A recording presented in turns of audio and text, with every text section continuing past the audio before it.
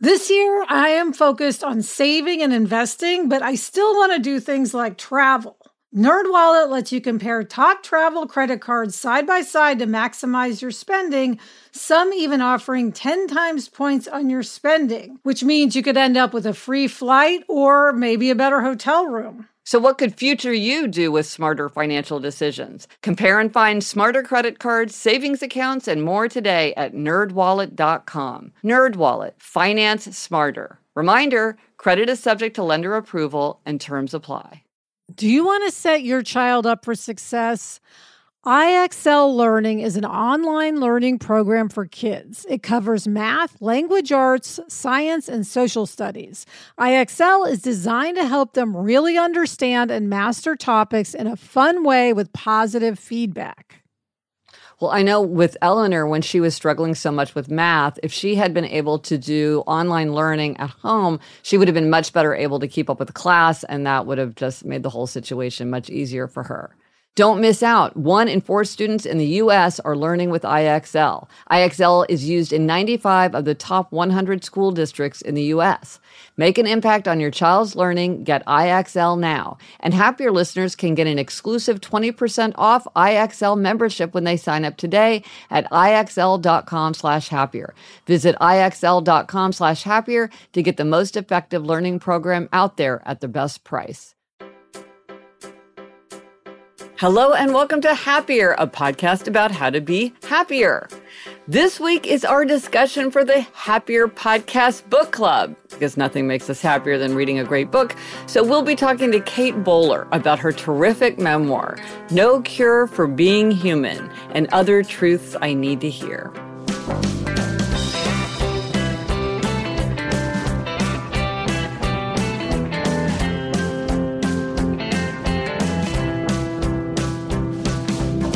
I'm Gretchen Rubin, a writer who studies happiness, good habits, and human nature.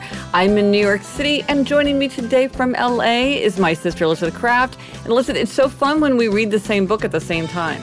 It's me, Elizabeth Kraft, a TV writer and producer living in LA. And yes, Gretchen, I can't keep up with your pace of reading, but occasionally we can overlap and be reading the same book. And then we can discuss. Yes. Okay, before we jump into our conversation with Kate, we are going to be doing a guide of gift suggestions coming up. So what are some products that you have bought that have made you happier, or that you've bought as gifts that have made someone else happier? I once gave my husband Jamie a subscription to Sports Illustrated, which was a great gift. And relatedly, we are still collecting answers for people about overbuyers dealing with overbuying. So on the one hand, buying that makes you happier, and on the other hand, buying that maybe doesn't make you happier. We are looking for answers to both those questions.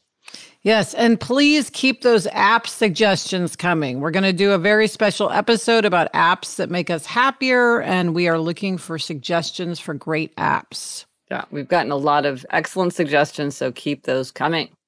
And now for the conversation about the book. 2 years ago, we launched our Happier Podcast Book Club, and today we will talk about our most recent choice, the wonderful memoir by Kate Bowler called No Cure for Being Human. Yes, here is the official description. It's hard to give up on the feeling that the life you really want is just out of reach. A beach body by summer, a trip to Disneyland around the corner, a promotion on the horizon. Everyone wants to believe that they are headed toward good, better, best. But what happens when the life you hope for is put on hold indefinitely? Kate Bowler believed that life was a series of unlimited choices until she discovered at the age of 35 that her body was racked with cancer. In No Cure for Being Human, she searches for a way forward as she mines the wisdom and absurdity of today's best life now advice industry, which insists on exhausting positivity and on trying to convince us that we can out-eat, out-learn, and outperform our humanness. We are, she finds, as fragile as the day we were born. With dry wit and unflinching honesty, Kate Bowler grapples with her diagnosis, her ambition, and her faith as she tries to come to terms with her limitations in a culture that says anything is possible. She finds that we need one another if we're going to tell the truth. Life is beautiful and terrible, full of hope and despair and everything in between, and there's no cure for being human. Elizabeth and I both also loved Kate's first memoir called Everything Happens for a Reason and Other Lies I've Loved. Kate is a professor at Duke Divinity School, and I have also read her academic books, Blessed, A History of the American Prosperity Gospel, and The Preacher's Wife, The Precarious Power of Evangelical Women Celebrities. And she has a great podcast, Everything Happens. And if you'd like to listen to an interview of Gretchen and Kate talking on Everything Happens, there will be a link in the show notes. Hello, Kate. Hi, Kate. Hello. Thanks so much for having me. Oh, it's so great to be talking to you. Kate, we loved this memoir. Aw, thanks. Yes. That means so much to me. Anyone who wants to walk into my just gentle despair, I feel so fortunate to have friends like that. Well, here's a question. I mean, you're clearly in this extremely challenging situation, and now you've written 2 memoirs about it. And it's interesting because research shows that writing a narrative of something often does help people make sense of it and helps them come to peace with it. Yeah. How do you feel like the process of writing about your experiences has helped you understand them or think about them? Yeah, I certainly think that it was both therapeutic emotionally, but also intellectually really satisfying because it just lined up so beautifully with the kinds of things I research. So I uncannily so, it is eerie and horrifying and wonderful to then have a chance to be able to research the kind of different cultural formulas we have for how we explain suffering and what happens to us. And so for the first book, I was really interested in the problem of the crisis. Like what happens when your life comes apart and there's a before and an after and you're kind of wondering why and how do I deal with the unfairness of life? Mm-hmm. And then I got to have a different version of the same problem, which is, well, then what kind of when life is a chronic condition, what kind of formulas and advice giving do we get in that stage when you have to move forward with this life you didn't choose? So in both kind of bookends of this experience, it really has helped me make sense of life as a crisis and then life as a chronic condition.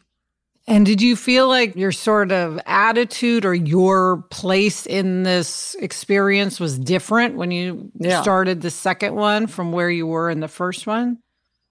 I think I write either when something's unbelievably funny or unbelievably sad. It's usually a starting point for me. And I think part of what was a similar sort of emotional place for me was that I was extremely lonely in having a life that was unsolvable. Felt like I'd kind of always been exiled from the land of the normal and the small talkers. Like I was always going to be the person that was bad at kids' birthday parties.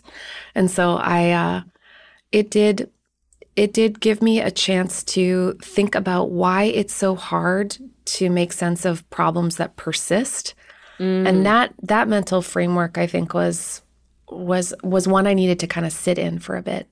Well, I thought one of the most interesting observations that you made, because it seemed surprising, but then the minute you pointed it out, it rang absolutely true, was that the people who love you most are the ones who want to ignore the issue the most, because they want to just be like, oh, well, this is okay. Well, because they don't want to have to accept the reality. So explain that, because that to me was like a big, big insight. Well, I guess I thought that like the people who are around you in a crisis, that they're kind of like the firefighter type friends. Like they rush in, they bring the water, and they want to put it out. But then what happens if your life is sort of a low grade burn? Right. And I found that over the course, because I was initially diagnosed with stage 4 cancer, but it wasn't just an event. It was really intense, persistent treatment, and then very complicated, intense, sometimes life-threatening surgeries for about 2 years. And then it still wasn't over. It was just, and then it shifted to scary scans and a lot of travel to try to find experts. And the long haul meant that it wasn't just going to have a moment where it interrupted my relationships. It was going to redefine all of my relationships. And I just hated that because I wanted to be lovable, and not just lovable, but likable. Like, who wants to be the one that just keeps having the problem? And I realized for a long time, I thought, well, am I just not doing this right? Like, why can't I get back to being this easy person? And then I realized sometimes it really is the people who love you most that find the intractable nature of your problems, the fact that you can't be solved, to be unbearable because they love you.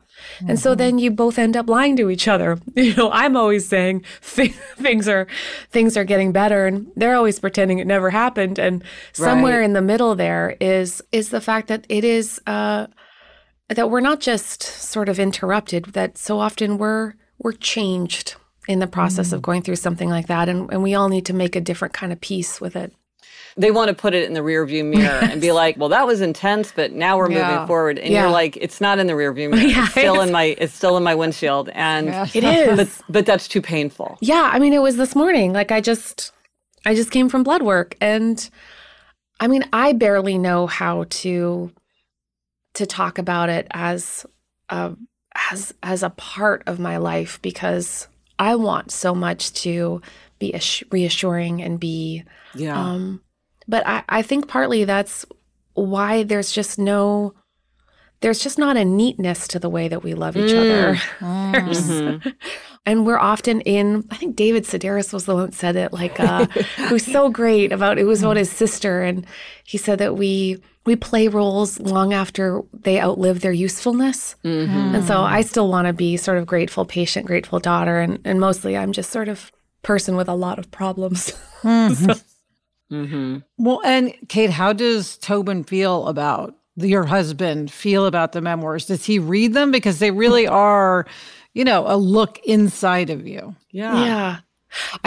He's been, it's so funny. My poor family. I think in a play I saw recently, it was like, no one's safe around a writer. And so I'm sure I'm sure it's always very awkward. But I write a lot about him, and I write a lot about my parents, and they've been really generous with the absurdity of all of our lives. And they've allowed me, I think there's just a funny way that sometimes we can be much more honest in our writing than we are out loud. And in a way, it's almost like they allow us to be having two conversations at once. Like, I write down the almost unbearable truths, and then out loud, we can just hug each other. Like, my husband doesn't read anything that I write. Are you serious? He just says it gives him the heebie-jeebies. And and it's not even like I'm writing anything nothing like at the level of you. But you're so nice. But yeah, it's just like, because I think it's exactly that. There's some kind of barrier that is crossed. Yes. So that's interesting that you can have two kinds of conversations at one time. And maybe it does make you feel like you can communicate certain things that you couldn't say to them. There was one part of the story that I didn't really think at all that was a part of the story, which was just the question of vocation. So I'm the child of academics. I've got two professor parents, and they have very sort of expensive jobs that, you know what I mean? Like, it takes forever to get them, and it's so hard to keep them. And, it can be a career that has a lot of disappointment and loneliness. And so when I got this really fancy job at Duke University, I didn't realize how much of my parents' hopes that I had quietly decided to shoulder as part of like a, look, all of your best hopes. All of your best hopes can rest in me. Don't worry. And so when I was like your father particularly, oh my goodness, you do write about his challenges and his disappointments. Yeah. So when I got this job, and then when I almost lost it, by suddenly getting sick and not being able to work again, I was then trying to decide, like, are these, if I were to continue to try to do this work, how much of these dreams are my own, and how much are they really just trying to carry the weight of the story that I care about, which was, don't worry, all your sacrifices were worth it. So that was I didn't really think I would write about that, but there I was.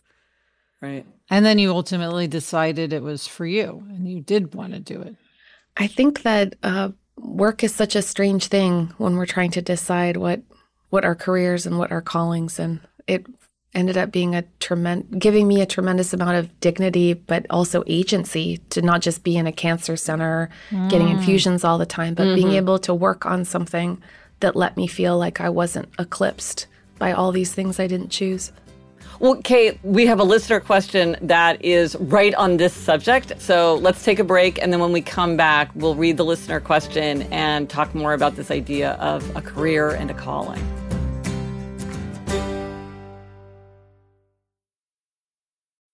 When you're hiring for your small business, you want to find quality professionals that are right for the role. That's why you have to check out LinkedIn Jobs. LinkedIn Jobs has the tools to help find the right professionals for your team faster and free. And, you know, Elizabeth, I now work with a team, and hiring the right people is so important. It's maybe the most important thing. And LinkedIn makes the process of identifying and hiring people easy and intuitive. I know that when I've been hiring for my team, it's hard to find quality candidates to interview. And LinkedIn isn't just a job board. LinkedIn helps you hire professionals you can't find anywhere else, even those who aren't actively searching for a new job but might be open to the perfect role. In a given month, over 70% of LinkedIn users don't visit other leading job sites. So if you're not looking on LinkedIn, you're looking in the wrong place. On LinkedIn, 86% of small businesses get a qualified candidate within 24 hours. Hire professionals like a professional on LinkedIn. Post your job for free at linkedin.com/Gretchen. That's linkedin.com/Gretchen to post your job for free. Terms and conditions apply. The weather's getting warmer, so it's time to say goodbye to jackets and sweaters and hello to shorts and tees.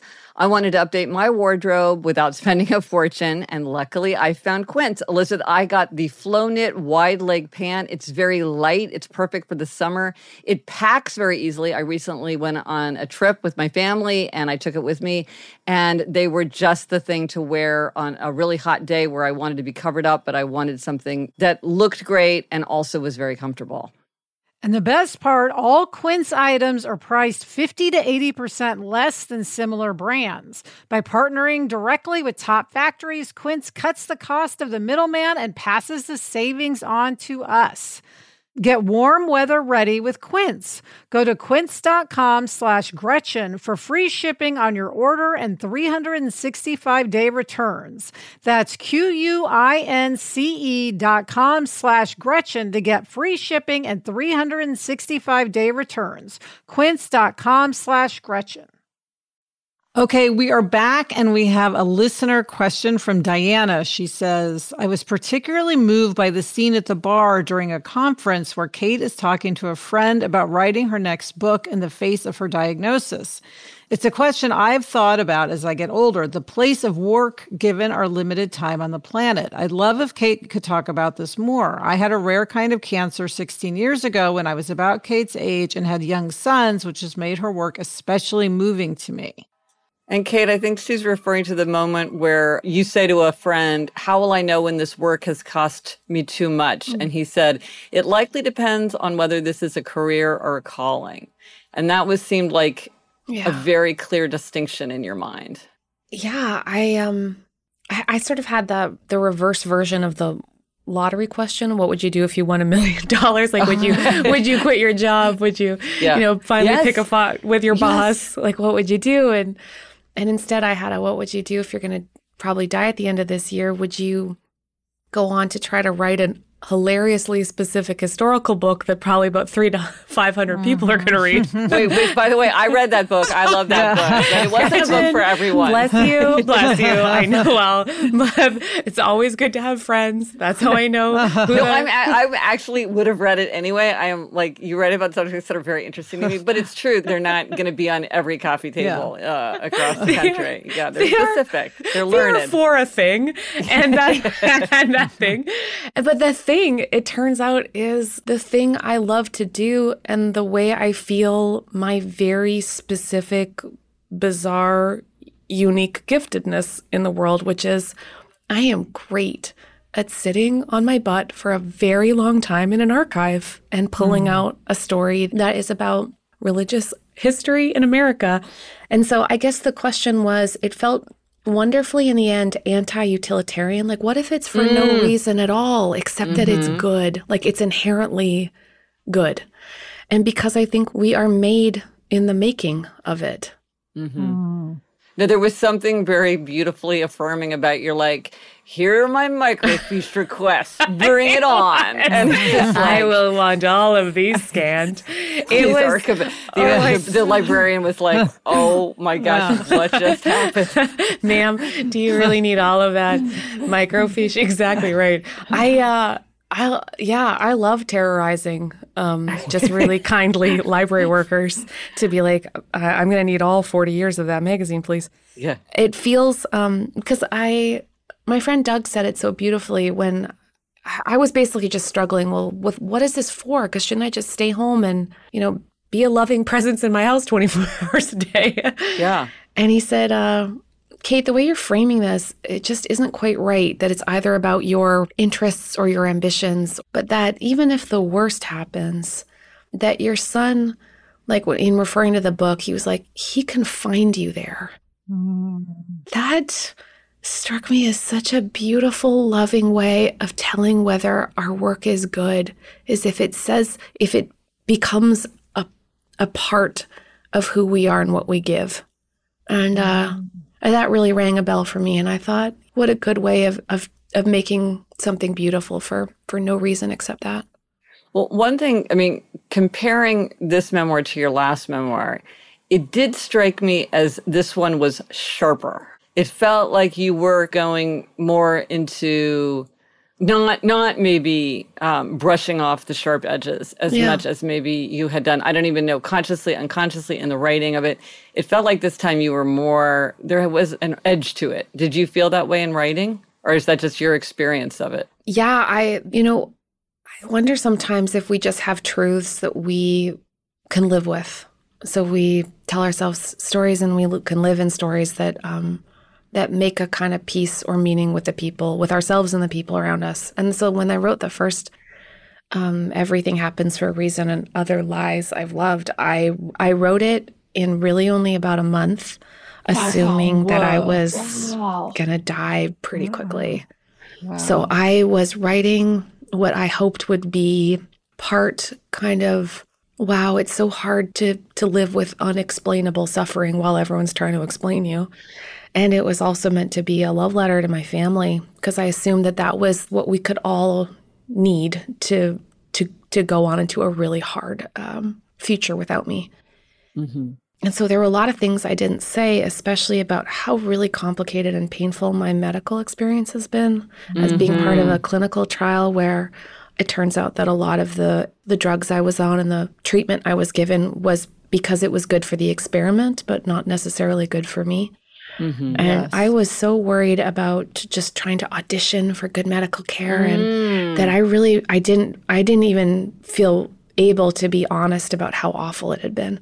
So when it came time to this one, I was like, you know what? Let's just try to tell the truth about that problems that can't be solved place tremendous burdens on us. And so, yeah, I did feel like I definitely came out swinging on this one. Well, Kate, on that subject, Jamie said, I was really shocked by some of the doctor's actions when the doctor didn't tell Kate she could have been treated at home, and even more with the failure to read the lab report that she and a friend had to figure out themselves. Did she confront him? And we were, of course, also very struck. It's just what you were talking about. Did you confront that doctor ever? I did confront him, and it has been... I guess that's been one of the most painful parts of all of this is that, the longer I lived, the more I felt able to be really direct about how hard it's been. Mm-hmm. And I still found that the response was the same, which was, I'm sorry you feel that way, but aren't you so lucky to have gotten this drug at all? I get, aren't you so lucky the most often? Well, it's like the plastic surgeon that was like, given everything you've been through, I would think you'd just be glad to be alive. And you're like, for real, a plastic surgeon is lecturing me about this? Yes. We were incensed by that. Beyond. I'm like basically naked in front of someone who's like poking at me, telling me that because I'm not horrifically maimed, that I should probably just be fine with it. You do make it funny in the moment. I think that's part of your gift, Kate, is to kind of capture the funniness of it. because it really is so heart-wrenching. And we do feel incensed for you. Thank you. That means so much to me. Because no one is there in that room to remind you, like, oh, I'm so sorry. I am so sorry this happened to you. You don't deserve that. What an awful thing. Like, all those things are things you have to tell yourself much later after you wonder, wait, could I have done something different? Did I? Mm-hmm. But the feeling of, I think that's been the struggle, is when you have to let go of so much so quickly. Like, I had to let go of control over, like you just wake up and you've got bandages and you don't know what's underneath or how it's going to look. You have to give up on vanity. You have to give up on anything but your survival. And somewhere along the line, I realized how much of my own feeling of worth I had given up, because I really did feel, when I had to beg for medical care for so long, and which is why I had stage 4 cancer in the first place, is that I'd been turned away at the ER with Pepto-Bismol for months. That somewhere along the line, I began to feel really not worth saving. And it has been really hard to get that back. And so I think part for me of the healing power of being able to write all this down is I can see from the outside that a long time ago, I wish I'd had somebody who was going to fight harder for my life. Well, just from an outsider's point of view, anytime you speak or I read your books, I find you to be so extraordinary and like so wise. Not to say, oh, you're wise because you had cancer, but you've done all this studying and you're such an amazing speaker and you have the way of putting things. So for you to feel that way, if you could feel that way, anyone can feel that way. Right. Well, man, it does. Sometimes that feels like the worst part of all of it is that even if I can be like a densely networked person, even if I can be a direct and decent advocate, that like if it's this hard for me, it must be almost impossible for everybody. If they're like me and they're kind of off the beaten path of medical treatment. Gretchen, you said the funniest thing. Didn't you say I was on the service road or something? I was like, I'm on the medical. I want to be on the medical super highway. And you were like, I think you're kind of on the side service road. That made me laugh really hard. Wait, but speaking of, like, so what happened? I mean, this is just like pure, like, what happened in Kate's life. So, like, just tell us what happened with the doctor. When I confronted him? Yeah. He, there's a lot of blinking and discomfort. And then that he didn't know, even though he, of course, knew, because I knew that the surgeon in the room had gone to tell him directly. And then he obviously felt very uncomfortable with continuing to provide me with care. And so I switched oncologists. But and this I've truly find unbelievably hilarious. But I just wanted to give him a graceful out. And the last thing he said, though, he was so happy to not be my doctor anymore. I could just tell how absolutely happy he was. Yeah. And then he stands up to leave and he walks out the door, and then he turns right before he closes it, and he goes, "Thanks for not writing about me in the New York Times." Oh. And all I thought was, oh, bud, there's a sequel. Yes, you just wait.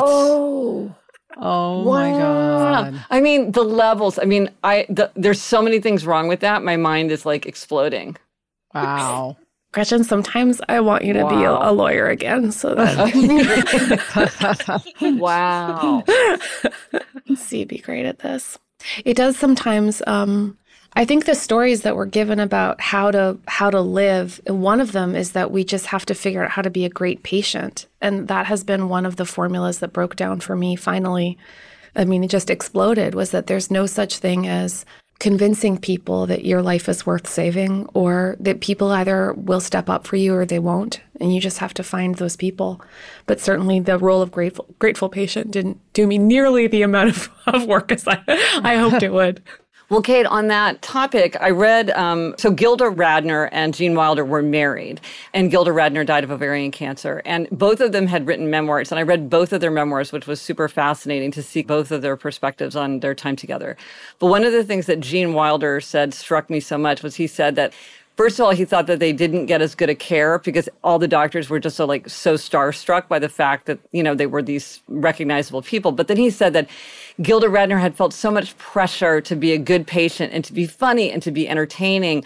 He thought that she was just drained and exhausted by it. Not like that changed anything, but just that he felt like she felt so much pressure to earn attention. And so that very much was, the kind of thing that you were saying that you were feeling as well. Yeah, it's like a particular medical form of the toxic positivity that we absorb. Right. I mean, and I think this is what is so confusing about the role of patient is that most of our job will simply to be someone who endures, someone who just takes the medication, lives through the side effects, comes back again for the next treatment.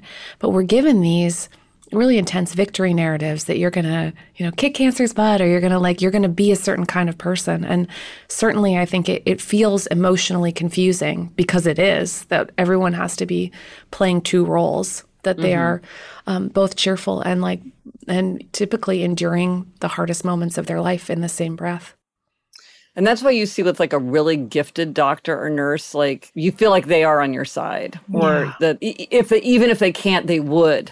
That you feel their desire to heal just as you feel for yourself or for someone else. They feel like they're on that side. Yeah, that's right. Coming up, Kate will read one of our favorite passages from her book. But first, this break.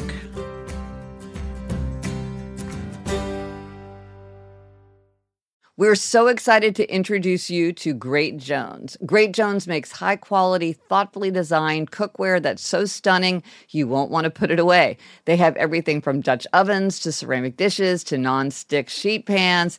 They've got everything you want. I have the Saucy, which is a terrific saucepan. It has curved sides. It has a pouring spout. It has a lid. And it looks so elegant. It's really a pleasure just to look at it on the counter, even before we're using it. Yes, I love all the colors. Yeah. They make stunning gifts that are actually useful. Weddings, housewarming parties, birthdays. It's the perfect gift for the foodie in your life. So upgrade your kitchen and replace those old rusted hand-me-downs with bold, beautiful, long-lasting pieces from Great Jones. Get started today at greatjones.com and get an extra 15% off your first order with promo code HAPPIER. That's greatjones.com, promo code HAPPIER. This message is sponsored by Greenlight. As your kids get older, some things about parenting get easier. They can dress themselves. They can clean up after themselves, allegedly. Other things don't, like having conversations about money. The fact is, kids won't really know how to manage their money unless they're actually in charge of it. That's where Greenlight can help. Greenlight is a debit card and money app made for families. Parents can send money to their kids and keep an eye on their kids' spending and saving, while kids and teens build money confidence and lifelong financial literacy skills. Yeah, Jack has Greenlight, and one thing I love is that it includes a chores feature where you can set up one-time or recurring chores and reward kids with allowance for a job well done. Gretchen, we used to mow the lawn. How much more motivated would we have been if we'd had funds deposited when we completed that chore? Sign up for Greenlight today and get your first month free when you go to greenlight.com/happier. That's greenlight.com/happier to try Greenlight for free. greenlight.com/happier. This show is sponsored by BetterHelp. We all carry around different stressors, big and small, and when we keep them bottled up, it can start to affect us negatively. Therapy is a safe place to get things off your chest and to figure out how to work through whatever's weighing you down. Gretchen, when I started my career, therapy really helped me work through all of my stresses so that I was able to concentrate at work and do a good job. If you're thinking of starting therapy, give BetterHelp a try. It's entirely online, designed to be convenient, flexible, and suited to your schedule. Just fill out a brief questionnaire to get matched with a licensed therapist and switch therapists anytime for no additional charge. Get it off your chest with BetterHelp. Visit betterhelp.com/Gretchen Rubin today to get 10% off your first month. That's BetterHelp, HELP.com/Gretchen Rubin. And now, Kate, read that passage. Elizabeth and I both love this passage so much. Aw, sure. All right.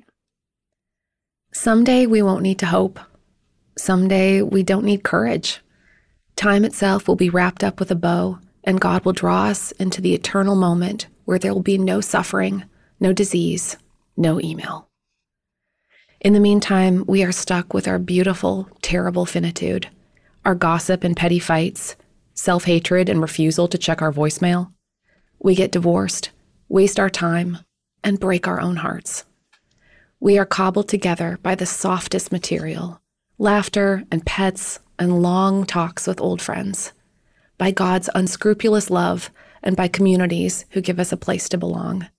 And there is nothing particularly glamorous about us, except that we have moments where we are shockingly magnanimous before forgetting about it the next day. How lucky, then, that we are not failing. Our lives are not problems to be solved. We can have meaning and beauty and love, but nothing even close to resolution. That last line seems to sum up a lot of the book, which is there's so much search and there's so much beauty and meaning, but there's no resolution. And you are trying to make your peace with that. Yeah, because you know how much I love a good checklist. Like, I just love it so much. Like, if I could figure out what enoughness or doneness in a life felt like, then I would. And I feel it every time I have a scary scan coming up, or I have a birthday and I'm trying to figure out, like, what do I need to get to wrap this up? And it just reminds me of something my old man friend said when I first got sick was, I was like, just tell me, like, what age do I have to get to? Like, I just have to get my son launched. Like, what do I need to do? And he was like, oh, but Kate, it comes undone. And that's such a perfect way of reminding us again and again, there will be ends, but nothing close to finishing life. And that maybe it would be good to have a little bit more tolerance for the uncertainty that uncertain feeling that gives us. Well, one of my takeaways from the book is that we don't have to feel bad about not feeling transcendent. Like, we can just live, and that's sort of fine. Yeah. Just like how your bucket list has, seeing the biggest ball of yarn. It's not that grand of a desire. Well, it's a huge ball of yarn, Elizabeth. I feel like you're not really. I feel like you're diminishing the sheer size of potentially this. So.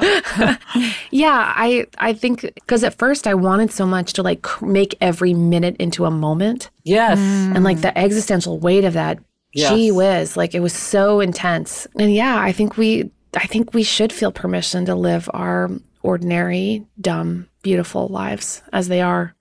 Well, and then along those lines, we have our final question from a listener. Rebecca writes, in your book, you describe 3 experiences of time: tragic, apocalyptic, and pastoral.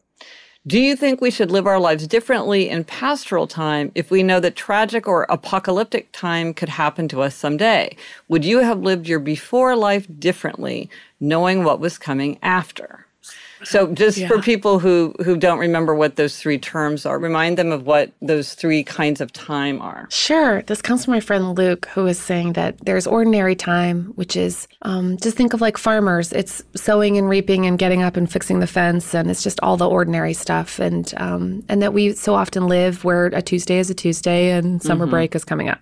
And then there's a tragic time when you wake up and you can't believe that the world is still having their day because your life in the way you knew it ended.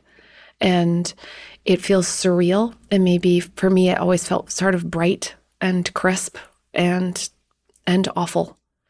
And that's the kind of time where you could, where you understand the world's fragility in a way that you didn't before.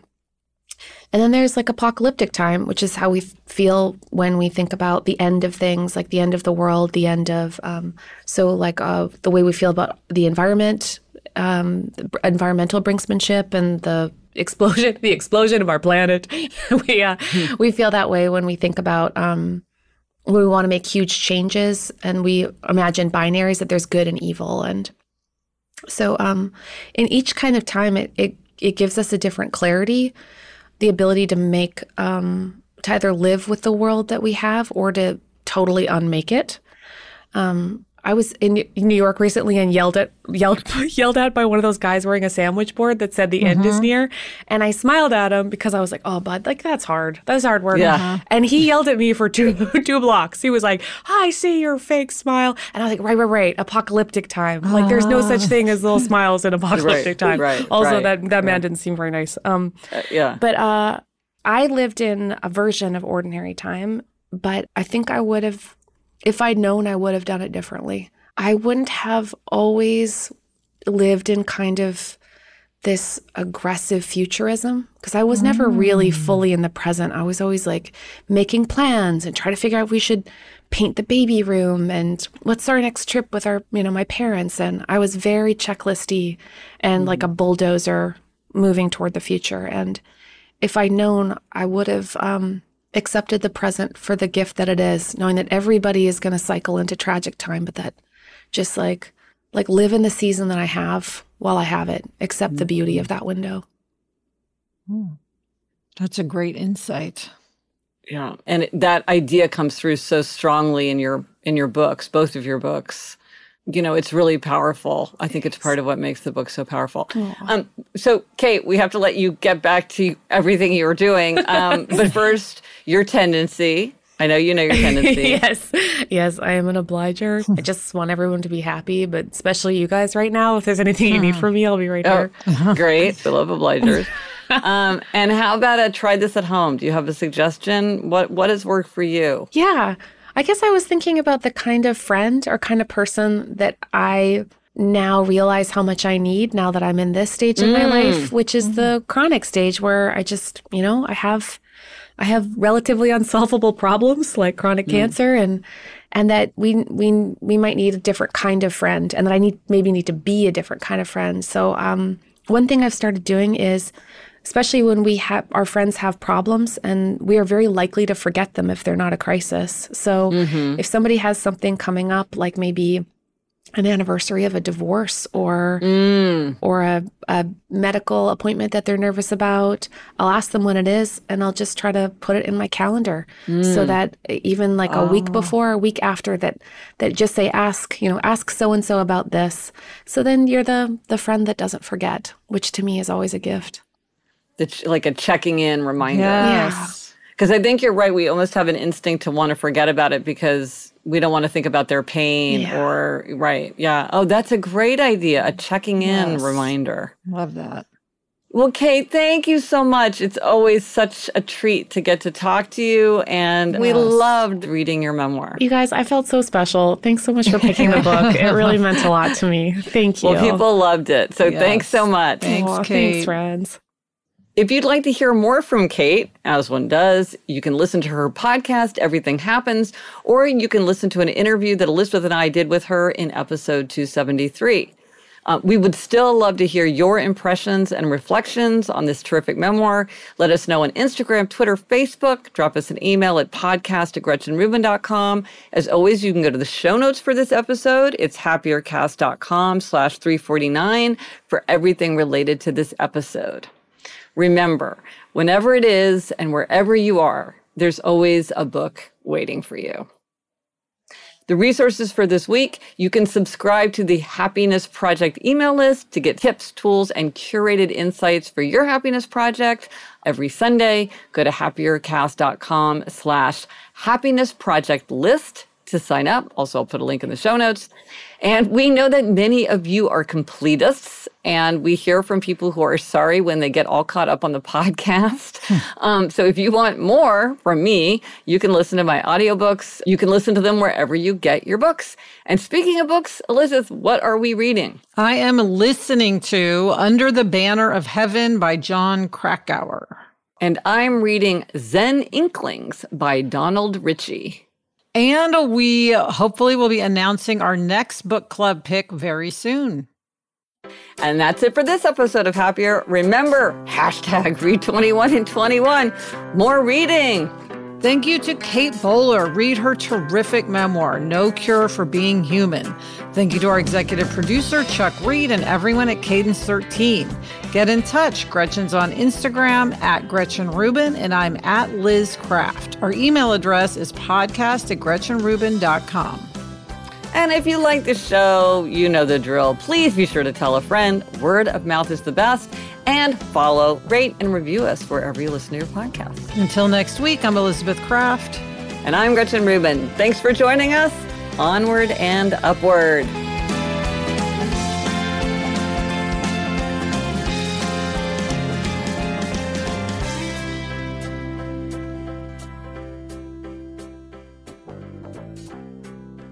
Gretch, it's always amazing to me how Kate just drops so many perfectly phrased things that, I could spend a whole career trying to come up with.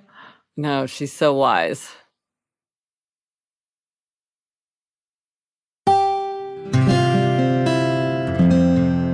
From the Onward Project.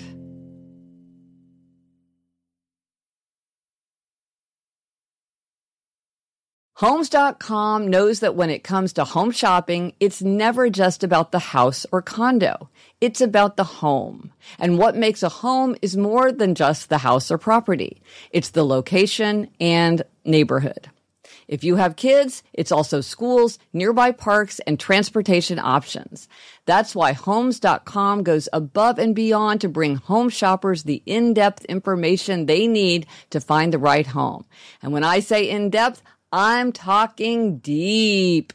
Each listing features comprehensive information about the neighborhood, complete with a video guide. They also have details about local schools with test scores, state rankings, and student-to-teacher ratio. They even have an agent directory with the sales history of each agent. So when it comes to finding a home, not just a house, this is everything you need to know all in one place. Homes.com. We've done your homework.